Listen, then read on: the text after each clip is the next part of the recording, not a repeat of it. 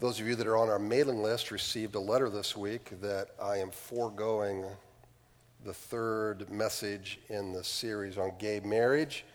Some have asked, well, were you getting criticism? Not one comment. It's not because there was something I feared or I was trying to avoid, that. Wasn't it at all. Just didn't have a sense of peace to continuing to beat a dead horse. You got the message. You understand it. Let's move on. Colossians 2, verses 16 through 23 is what's going to be our focus today. We're starting this new series called The Dangers of Legalism. If there was ever a message that applied to the evangelical church, it would be something like this. Now, listen, I'm not preaching this message to point a finger because I was one. I understand this from whence we come. I've told this story before, but when I was a youth pastor, 22 years old, Janet and I just got married. The church that I was a youth pastor at, you couldn't go to movies. There's a lot of rules like that if you grew up in one of these conservative churches. I took kids on a mission trip, dropped Janet off in Nashville, and then came back and picked her up afterwards. She was staying with her sister. Found out that she went to a movie, Raiders of the Lost Ark. I mean, how decadent can your wife be, right? And I just came unglued. I mean, I couldn't believe that she did such a thing. And it was, as I look back on it now, I was just a real toad. The fact is that it's really difficult to notice legalism in our hearts. And when's the last time you heard somebody confess, I was a legalist? You don't hear it often. It's so insidious. It's so hard to see in your own life and to admit. But this is what Paul is attacking. He's unmasking really an ugly arrogance and of religion that has gone amok, particularly with a certain segment of those that were around the church. We really don't know how involved these people were in the church, but obviously it was known within the church. Now for Paul, the true mark of an authentic religion is not a rigorous compliance to rules of self-denial, but dependence upon Christ that produces an authentic holiness and community. And I want you to hear what I'm saying here. An authentic holiness and community. It's a work that starts on the inside and then it produces righteousness on the outside. But it starts in the heart.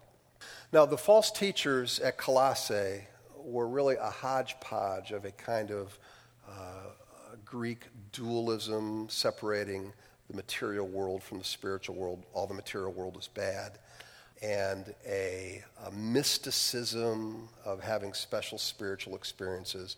And then Judaism. All that was kind of mixed in within this. And this created a kind of elitism. Now, this elitism for the church today can come in all kinds of shapes and sizes. And so even though we may not be dealing with the very specific issues that the people in Colossae were dealing with, we still deal with pride and arrogance. We still deal with other forms of legalism. Some segments of Christianity, for instance, practice a kind of asceticism. They see the culture as evil, and so it's the goal of the church to completely separate from the culture. All right? Not to engage the culture, but to completely separate from the culture. The culture is the enemy. And there are Christians who not only see the culture as the enemy, but also the organized church.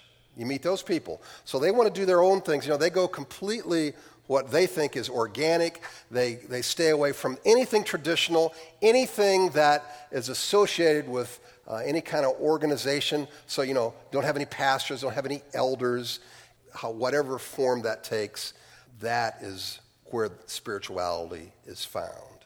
Others get off on different theological tangents. It could be non-charismatic, charismatic Pentecostal, not Pentecostal, Reformed, Arminian, all these kinds of things. And then they want to make sure they cleanse the church from anybody, who doesn't hold to those particular positions. We make those things the gauge by which we judge other people. We make those things the barometer on whether we can enjoy fellowship together. And unity is based on those things. That's the problem. Then you have others who are kind of the self-described progressives within Christianity. So what they do, they consider themselves the more tolerant, more loving, and certainly more intellectual aspects of Christianity. But in order to get there, they deny the authority of Scripture, and they embrace the culture. You have those people. And then you have all the lifestyle issues, kind of like what I mentioned earlier, only this could include, like, do you drink? Or, your dress, how you school your kids, whether or not you read Harry Potter or Star Wars or Twilight books or drink beer or smoke. And you should only do one of those things, by the way. You can't do Harry Potter and drink at the same time. That's really bad, okay? The point is that all of these are ways in which we evaluate the spiritual life of others. I read this week from one Christian leader. They decried the dress and makeup of women in today's culture. This is current, all right? This is what the person said. Why do women and girls wear makeup? Why is it expected that females will wear makeup? Face and eye painting has its origins in prostitution. It is used by females today for the same reason that it was and is used by prostitutes. Just one look at makeup advertisements confirms this. It is to make the person more attractive. Now, those who oblige the author, you're in a safe zone, you're in the elite. Those who don't, the women who don't oblige with their clothing or their jewelry, he has affectionate terms for you like whore. Apparently, subtlety is not a godly quality. All right. Now, we have to make the point that the issue is not whether or not we're free to have convictions about any of these things. All right? That's not the point. All of us, for various reasons, may have firm convictions about any of these things I just mentioned. And we're free to do that. For instance, let's just deal, I don't want to harp on this, but let's just say having a beer, all right? And maybe you were an alcoholic, and that was your past, and you just can't have anything to do with it. There's nothing wrong with having a conviction that says, you know what? I should not have a beer. I just can't go there. And you could apply that to a lot of these different areas. The point where it becomes legalism is where you say, nobody should have a beer. That to have a beer, you can't be close with God. That is where the legalism comes, and you dictate and you condemn others for doing it. That's where it crosses the line. Does this become a standard for everyone else? Is this the way that we find acceptance within the body of Christ? Is this the way we rank the spiritual life of others? So whether it's doctrinal, a lifestyle choice or behavior, or even some special spiritual experience at which we rate people, these are all used to create a kind of elitism within the body. And with that comes a lot of pride, a lot of arrogance. And listen, this applies to all of us because in our spiritual journey, pride and arrogance is something that every one of us are going to have to battle with, right? I mean, let's just admit it, until we leave this earth. And it comes in such insidious ways. I struggle with it as well, just like you do. And I probably struggle with it more just because of being in this position, because it can go to your head. So the Lord, has to really beat down on me to remind me, you're not as cool as you think you are. And so these are the kinds of things that I think that we need to just remind ourselves that this is not the other guys, all right? This is about us. So let's stand. Let's look at this passage. We'll read it, and then we'll dive in.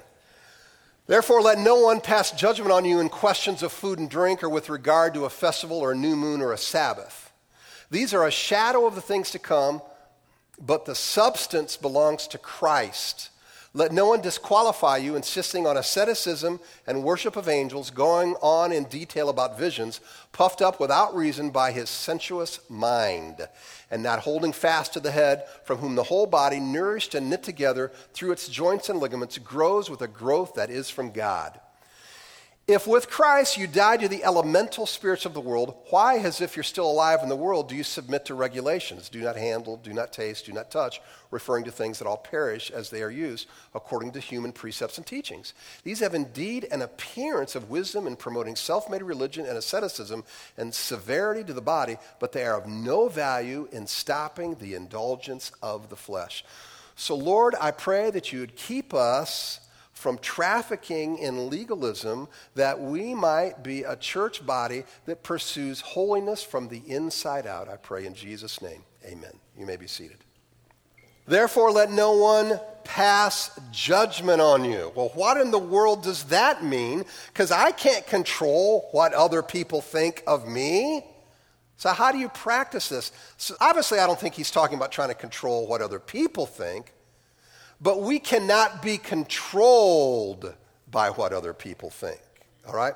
Paul is saying, don't allow these kinds of thoughts, these kind of people, to influence you in the church. No matter what kind of friendship you have with them, no matter how nice they may be, all right? Do not allow this kind of thinking to get a hold in the church. It's a warning to all of us not to tolerate the ongoing propagation of legalism. Now, what is it? Well, he really uses this passage to kind of describe various aspects of it. One aspect is requiring adherence to an Old Testament law that no longer applies to believers today. Now, one law that the Colossians apparently struggled with, and again, we're not given insight as to how many people or anything like that. We just know that some of them thought this way, and that was following a new moon or Sabbath. Now, the sighting of the new moon each month was similar to the Sabbath in that people would suspend working. They would have special sacrifices and festive meals. And this was in recognition of giving God thanks for his work in Israel and separating Israel from other Gentile nations. It was spoken about 17 times, the new moon, in the Old Testament. And there are a couple examples that I threw up on the screen for you in Amos and in 1 Chronicles. So Paul explicitly says not to subject ourselves to others who insist on following Old Testament ceremonial laws. Now, some of these laws talked about abstaining from food or drinks. So trying to draw one back into the Old Testament law is a form of legalism. Another form is adding to Scripture what's not there and making that a standard for everybody else to follow. For instance, and this is rather benign, but I think it makes the point. Let's say that you have a strong conviction about eating sugar, that in your diet you're cutting out all sugar. You feel like in order to be a good steward of your body, you want to cut out sugar. I don't get that, but if you want that conviction, all right, go for it, all right? Now, nothing wrong with having that conviction, right? Nothing wrong with that at all. But when you begin to condemn others, when you begin to grade their walk with God, their spiritual life, on whether they eat sugar or not, that's where you have crossed the line into legalism. And you are condemning other people who do eat sugar. So it's foisting on top of Scripture, a extra commandment and drawing a spiritual conclusion about that. Now, let me just stop right here and say, that doesn't mean that there aren't scriptural principles that have obvious applications. For instance, somebody might say, well, the Scripture doesn't say I can't read Playboy. Well, listen, don't be so stupid, all right? Because the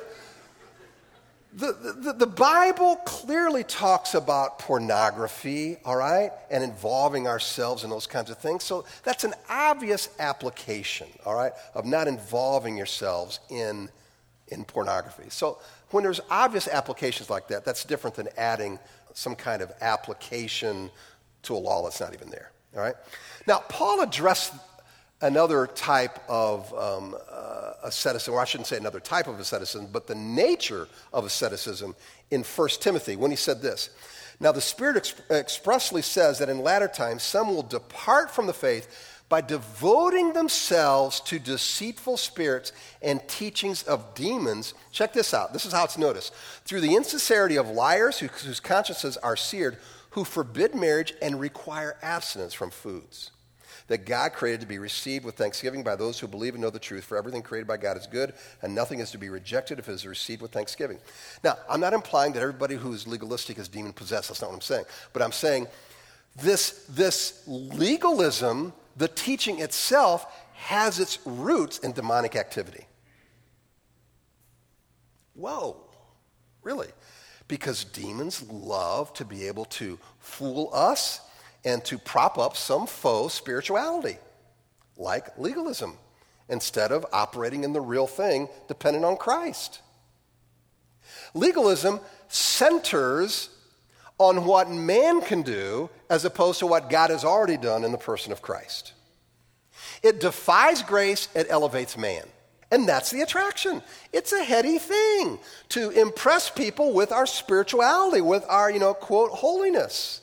These external observances, they are glorifying to man. And Paul is warning that letting anyone condemn us in matters of food and special days on a religious calendar or extra biblical external observances, he says, stop letting them do this to you.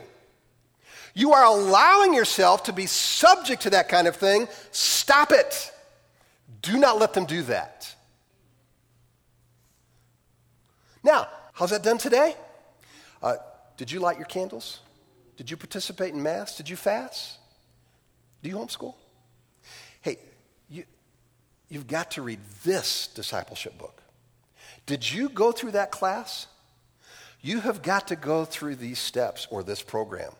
Are you using the King James Version? All right. You need to be at church on Wednesday nights and Sunday evenings. I can't possibly list all of the ways that the joy stealers and bondage makers try to condemn others. But they are not to be entertained. They are not to be tolerated within the church. Why? These are a shadow of the things to come, but the substance belongs to Christ. Why would I seek, in the case of the Colossians where they followed an Old Testament law, why would I seek to follow an Old Testament law that was made to foreshadow Christ and I have a current relationship with Christ? It's like, because I know nobody does this, texting someone who's sitting right in front of you. Why would you do that when you could have the relationship with them sitting, they're right there? Why are you texting? All right? So why are you settling for an inferior way to relate when you have the person in front of you? The reality of God is found in Christ. Why would I settle for something that merely points to Christ? It makes no sense. For God has done what the law, weakened by the flesh, could not do. This is Romans 8:3-4. By sending his own Son in the likeness of sinful flesh and for sin, he condemned sin in the flesh, in order that the righteous requirement of the law might be fulfilled in us who walk not according to the flesh, but according to the Spirit. So what the Old Testament foreshadowed, Christ has fulfilled. I plead with you, my dear brothers and sisters, not to settle for anything less.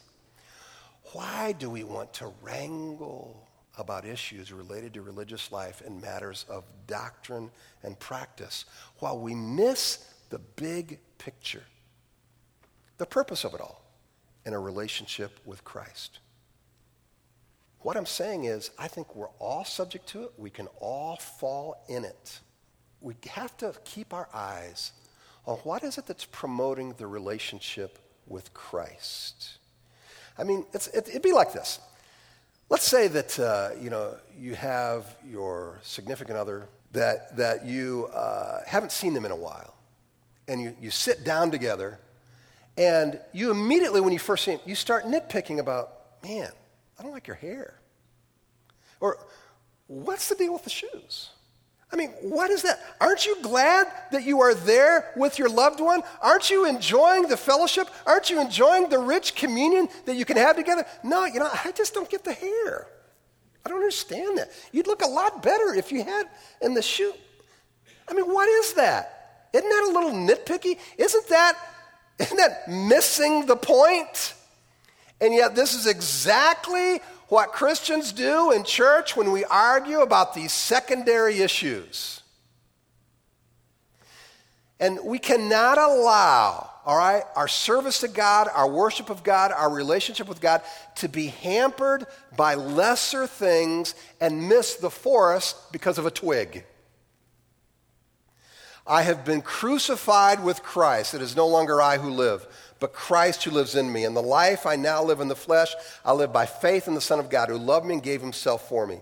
I do not nullify the grace of God, for if righteousness were there through the law, then Christ died for no purpose.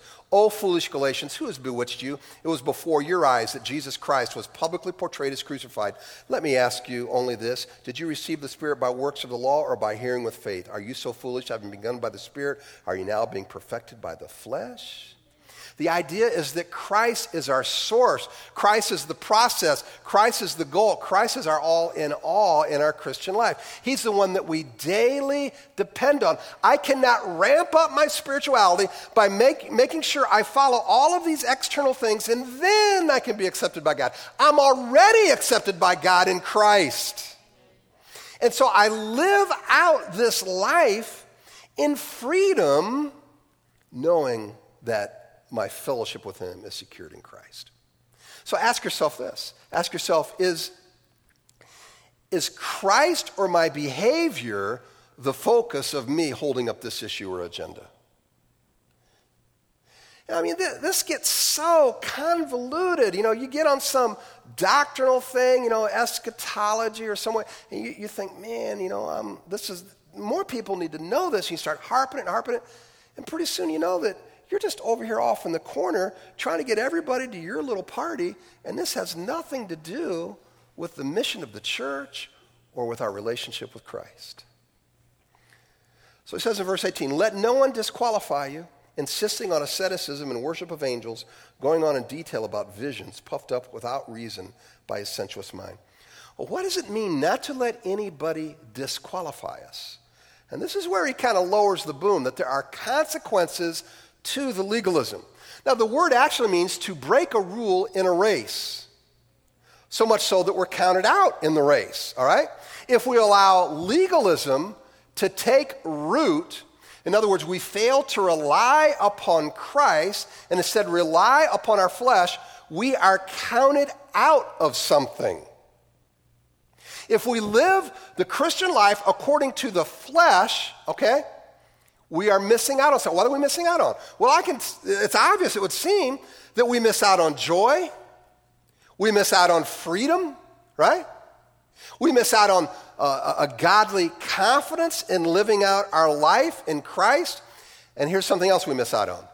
We miss out on rewards in living a life of faith.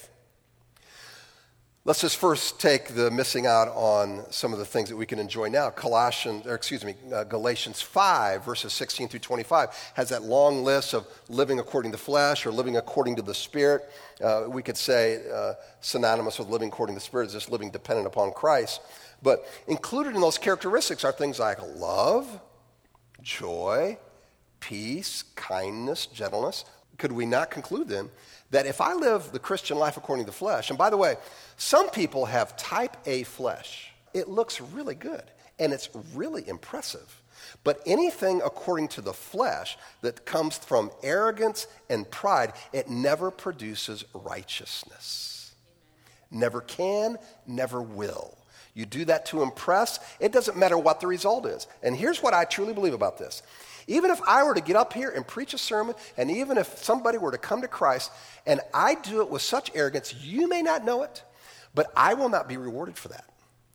that will not be righteousness on my account, even though God can use my crummy sermon to do something in the life of other people. That just shows how great God is, but it's not going to be counted to righteousness for me. You see how that works? And so anything done in the flesh, no matter how impressive it is, can never be counted as righteousness. And not only that, we miss out on genuine joy and peace. The best we can do is have faux joy, fake joy. And we miss out on rewards. For no one, this is out of 1 Corinthians 3, no one can lay a foundation other than that which is laid, which is Jesus Christ. All right? So, that's the good stuff.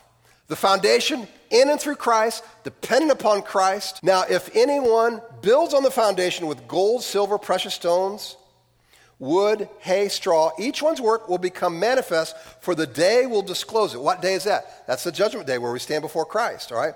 Because it will be revealed by fire. Is that hell? No, that's just Christ judging his eyes of fire. It will penetrate all of these and determine whether this was good or bad, wood, hay, stubble, gold, silver, for Christ or in the flesh.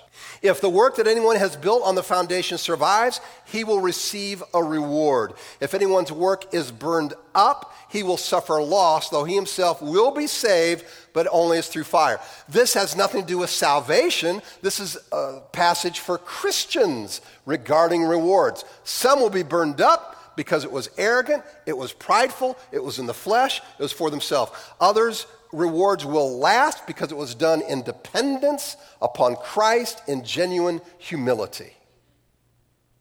Now, many folks point to Christianity and they say, well, look at all those hypocrites. Look at these, Christian leaders who are doing this for money, doing this just for their own glory. And listen, a lot of that is true. Can't deny that. But do you really think that God is going to let that go? Do you really think that God is not going to deal with that? Of course he is, right? God will adequately address those issues come reward time. But I want you to notice specifically what Paul says gets people disqualified here in verse 18. What disqualifies us is if we listen to the legalists. Those who insist on following Old Testament rituals, dietary laws, holy days, seeking visions or experiences, empty philosophies, and condemning others who don't follow those things, they're the ones that are disqualified if we listen to that. Now, the word for asceticism that's used here, it's actually translated in other versions as self-abasement or false humility. It means limiting our pleasure or relationships for the sake, and I'm choosing my words carefully here, for appearing holy. Limiting pleasure to appear holy. That's a lot different than genuine holiness. Now, certainly we understand that God is not some cosmic killjoy trying to drain every inch of pleasure out of the earth for human beings, all right? I believe that's quite the contrary. God wants us to live a full and abundant life. Now, when pleasure becomes our only goal, then it can become our master. But we live in this material world. I believe that God wants us to enjoy the material world, including food, drink, and sex within the parameters that God has given us, right? And every one of those have parameters, right? However, if we see the material world as evil, as these false teachers did in Colossians, then we would reject as much as possible any association with those things because that's a part of the material world. And then the idea was when you do that, you get closer to God. And Paul rejects that entire line of thinking. Now, along with the asceticism is the idea of worshiping angels or having some special supernatural experience. Now, today that could come in a lot of forms, like for instance, maybe speaking in tongues that everybody has to do. Nothing wrong with that. I'm not dogging that, but saying that people have not arrived in their spiritual life until they've done that, that is completely contrary to Scripture. These legalists love to brag about their experience by sharing those details with others. so that you'll be wowed by the vision. You will be wowed by the elite status that I have achieved in my spiritual life. And people will prattle on about their experiences, and they completely miss the point. They are unreasonable, Paul says. And that's because whatever is done through the flesh is not going to produce righteousness. It's only what's done in dependent faith in Christ that produces genuine righteousness. So in God's terms, what's done in the flesh, it's a complete zero, no matter how impressive it may be to other people. I mean, legalists love to set up a false dichotomy between legalism and lawlessness, as if those are the only two choices that you have. And again, I'm keenly familiar with this.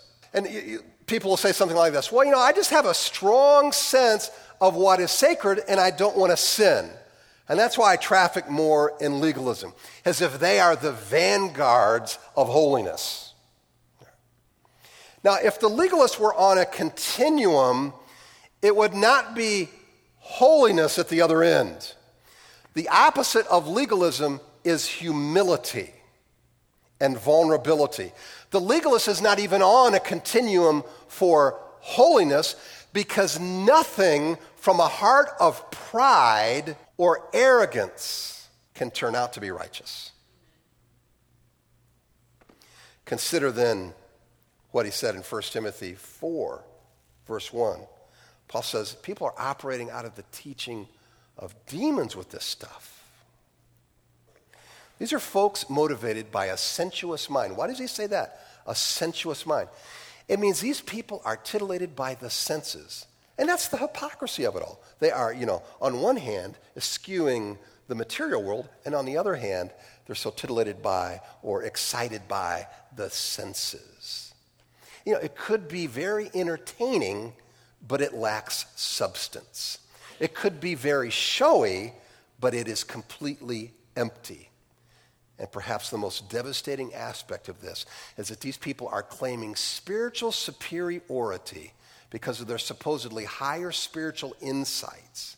And this has led to a haughty disposition and great pride. And every one of us can be guilty of this, no matter what spiritual family you are a part of. I mean, such people can't wait to tell you how humble they are. Okay? And how spiritual they are.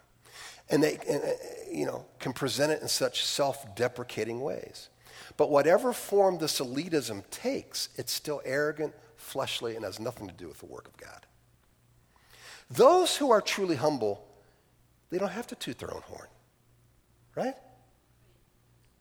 They don't have to make sure others know about their spiritual accomplishments. They don't have to make sure everybody knows how smart or intellectual their arguments are. Here's another way of noticing that something is not of God. Verse 19, and not holding fast to the head, from whom the whole body, nourished and knit together through its joints and ligaments, grows with a growth that is from God. When our experience is not completely entrenched in Christ, it is of the flesh. And Paul says, nourished, knit together through its joints and ligaments, grows with a growth that is from God. We see Christ as the entire ball of wax. He's the beginning, he's the end, he's the whole process. I have to have him involved in every aspect of my Christian life, not getting off on a tangent, keeping the whole body in mind, knit together through its joints and ligaments. We are connected. The whole body is nourished through Christ. You know what this says to me? I don't have to get so worked up if I don't have control of everything. I mean, it'd be a lot easier if, as a pastor, as elders, we wrote out all the lists that all of you are to follow in these, cultural issues. But at some point you have to realize you have the Word of God too. I'm not speaking ex cathedra up here. Every word I say when I'm sitting here up on this pulpit, you have to follow, right? If it aligns with the Word of God, that's good. When it doesn't, you throw that out.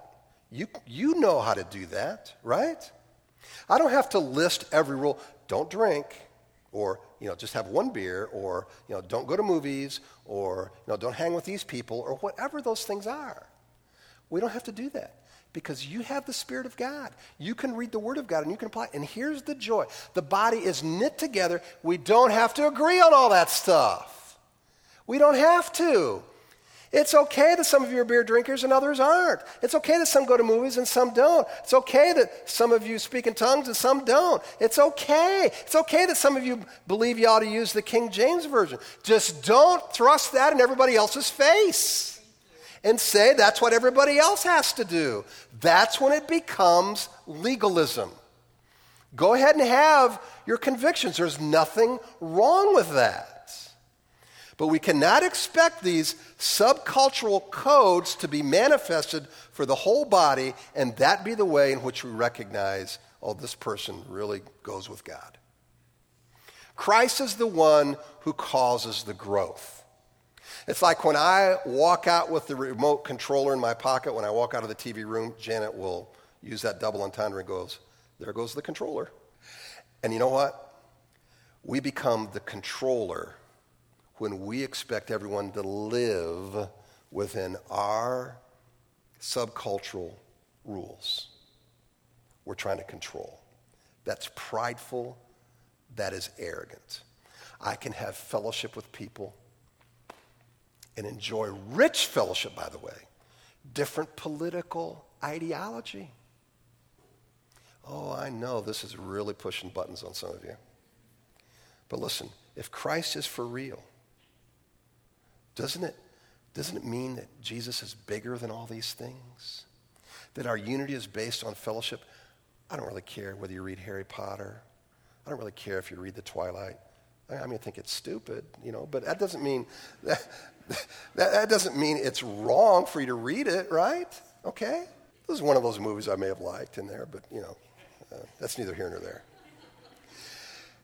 Healthy spiritual liberty will always promote growth in Christ. It always sees Christ as the main thing. When I am operating in Christ, you know what? I'm a team player. I'm looking for the good of the body. I'm not interested in just my agenda being promoted. It comes alongside others and say, hey, how about you coming in line with my little nitpicking thing? No. What it says, it comes alongside and says, how can I help you achieve what God wants to do in your life? How can I assist you? All right? Pride and arrogance, you know what it does? It's quick to point out the fault. It's quick to show how, I'm different than you. But in the end, legalism has nothing to do with holiness, nothing to do with unity, nothing to do with love. It's all about us versus them. And listen, to pull out of legalism, it's not easy. And like I mentioned before, you don't always notice somebody who confesses legalism. It's not easy. But I'll tell you what people have to start doing. We have to start being vulnerable, being honest about our own proclivities, confessing our sins to one another, people that we can trust. It's vulnerable. This is going to be uncomfortable at first. You know why? Because legalism is rewarded in a lot of faith communities. It's promoted. People are propped up when they're good legalists. So to confess it, that's not even welcome in a lot of places, right? So it's going to be uncomfortable. But listen, once you have tasted the sweet waters of genuine fellowship that can be enjoyed without worrying about what others think of you, once you have tasted those waters, you never want to return again to the dirty cesspool of legalism. Let's pray.